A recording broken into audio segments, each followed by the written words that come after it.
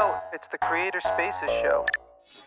Welcome back to the Creator Spaces Show, and today we're talking about developing complementary partnerships with Nicholas Scalf and Darryl Lim.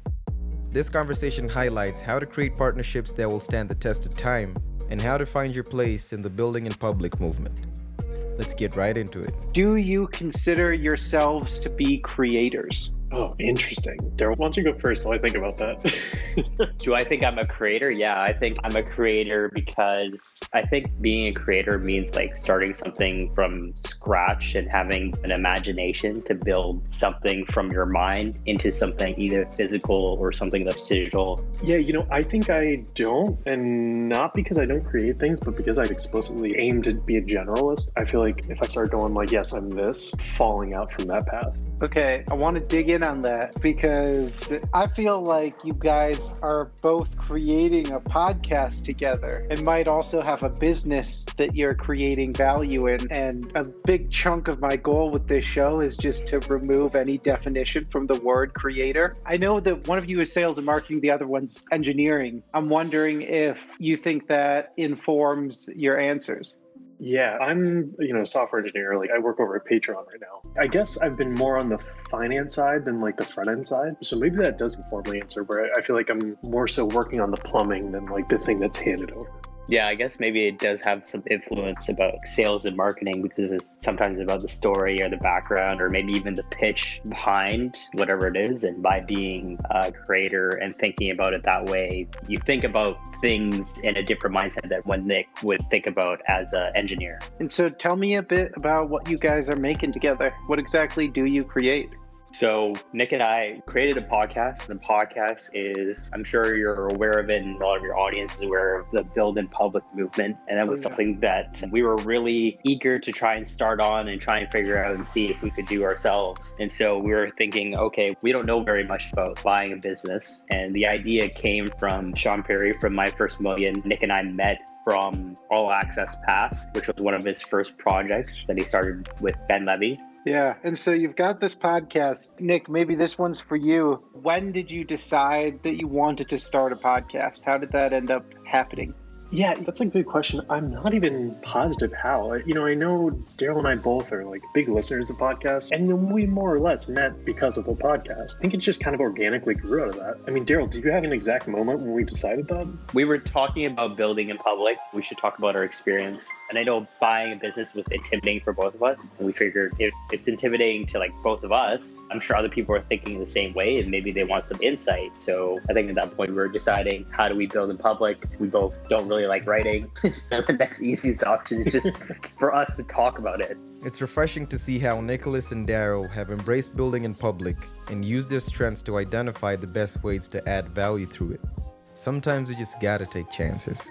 I want to zoom out a little bit and talk about the cycle that you've got here, where you're building in public, you have acquired a business, you have a podcast, you bring other guests onto the podcast, but I'm guessing you also talk a bit about building your own business there. And I'm wondering if you've got any sort of audience flywheel building between the business and the podcast.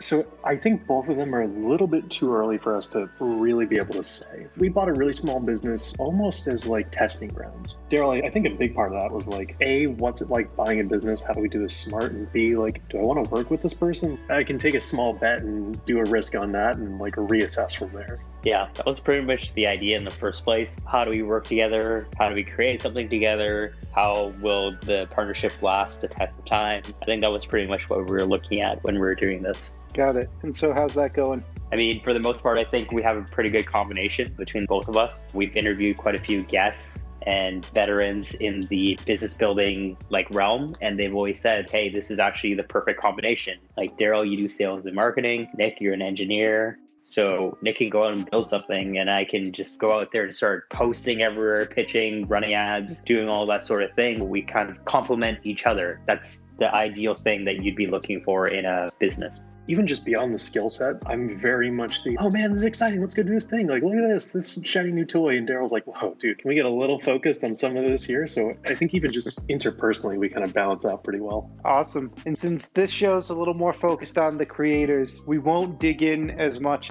on the business, but how's the podcast going? I think the podcast is going great. It's growing out, but we have pretty niche audience. It's really us trying to figure out, I would say almost where those people live and how can we talk to them a bit more. We've gotten some feedback that's, hey, you guys have done a bunch of interviews in a row. What's going on with the business? So it's definitely some real interest in the buying and building side of it, more than just like an interview show. And I think for us, we really wanted to figure out, like, how does this whole podcasting thing work? Like, how do we go out and find interview guests? I think it was that experience where we've gone through so many things together and figured it out when we didn't know anything at all. And I think that was fun to get to know and understand, hey, I'm good at this, you're good at this, what are we bad at? And through that whole process, like you said, like, we're creators and we figure out things as we go and made something out of it. Nicholas and Darryl developed a partnership, and their bond grows stronger with every challenge they face, because building a business and podcast together is helping them discover each other's weaknesses and strengths. There's still a lot of roadblocks in their journey, but their willingness to learn from one another always helps them to figure out ways to get through anything. And this has cemented the success of their partnership so far. How do you go about building your audience now? So right now, a lot of what we do is trying to do it organically by posting in different groups with like-minded people. So we know a lot of the base of our customers are a few different things. One, they're going to be like fans of either Trends by The Hustle, My First Million, and recently indie hackers. We've got people who are engineers who work from some of the biggest companies like Google, Amazon, and a few other places. And then we have people who are like, oh, I just haven't even started a business yet. I want to think about starting a business. And then there's some other people who are like midway through and they just like the build in public experience. So we kind of have a blend of a few different things. And we try to complement our build in public with guests that we bring on. And so it's mesh between all those different audiences. So what exactly is the business? Because that, I'm guessing, is your primary monetization plan for the partnership at the moment. So our business is called ClassCast Live. It's an online fitness and yoga company. We were just interested because both Nick and I believe in the health lifestyle. Nick is really into jiu-jitsu and a few different things. I'm into working out. I've created a few of my own fitness brands. So we just thought there would be a natural fit for us to look into and check it out. Especially during this whole pandemic situation, there was our adoption of online fitness and working out from home. So we thought, okay, this business doesn't cost a ton of money. It would be a good start for us to find out how the process is and what it would be like to work with these teachers and all these students. It's important to know and understand your target audience, because this will give you a better idea of where to find them, how to approach them, and effective ways to monetize down the line. What's your North Star metric for success? How do you know you're on the right path? And I guess since we're talking about it, both in your personal life and in business, if you could answer independently. I guess the North Star metric is, am I making progress, right? In some way that's meaningful to me. So either that's money or it's with this company, I would say like, major progress because like I found a good partner in Darryl in his podcast, super successful because we got to talk to people who I wouldn't be able to talk to otherwise. I try really hard to be patient. It's very easy to be impatient, and it just seems like the people who are patient will eventually get a home run in some way. So I'm at a little bit of a agreement there. Like, I think progress is a really important thing not to overlook, because all these little steps that I've taken personally over time, I'm sure Nick has too, those are the steps that you learn from, you become better at, and you take notice of, and they all compound over time. I think there's a book like the compound effect, right? So that's one side of success in terms of like your own journey and understanding yourself and becoming better.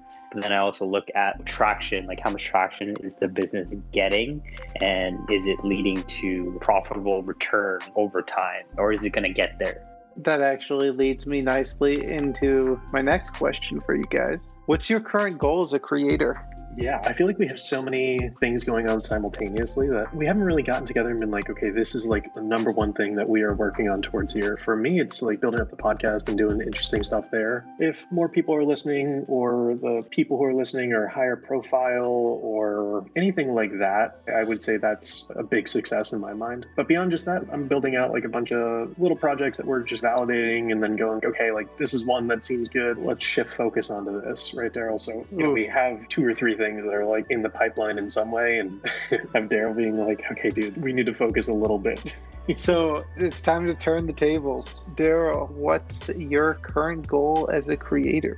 I think my current goal is just to help build an audience and test new mediums and platforms. There's a lot of things that I've looked into coming from a sales and marketing background and talking to some amazing guests we've had on our podcast. I think a lot of them say it's about building an audience. And with Nick's point, Sean built something that he has a huge audience. You know, maybe one day that is something that we just want to like have that audience that we can do and let them know like, hey, we have this experience and I like being a teacher as well. So I've looked into some different channels like how does SEO work and how does YouTube work, and tinkering with the idea of creating like a YouTube channel that will help people understand the journeys that I've been through and then point them in the direction of the podcast. And as always, we wrap it all up by answering the question. If you could send a tweet back to your start, what would it be and when would it be? You get to choose the start. Man, I think I can give you the cop-out answer of buy Bitcoin. So the first thing that I think I really did good was like learn how to learn. In college, I basically just skipped all my classes and studied how people learn and like kind of practiced that. And I mean, I was an economics major and now I'm a lead engineer. It gave me a little bit more flexibility than I would have had otherwise. The one thing I really underappreciated was the value of sharing your thoughts. I grew up during that 3-year phase when everyone was telling you, you know, if you put any personal information online, you know, you're going to get hacked and people will come find you. It was when I got introduced to the internet. I think probably I would say lean into community building, into connecting people with each other. There's a ton of value, not in like having everyone know you, but having everyone know each other and making the network more interconnected. So I would say probably halfway through college, social media is the most valuable tool. Make sure everyone's interconnected. Awesome. That is, I guarantee, novel advice for this show. So you beat that one, Darryl. Do you regret letting him go first on this one? Well, I think it was good that Nick went first because that gave me time to actually think about what I was going to say. So if I could compress everything over time, when would I say it? I'd probably say at the start of my journey when it was the most frustrating and not figuring out how to do everything. This is what I would tell everyone else to do and what I would tell myself is learn everything, meet and network as much as you can. And most importantly, get started. It's okay to fail. Each step is a move in the next direction leads you to success.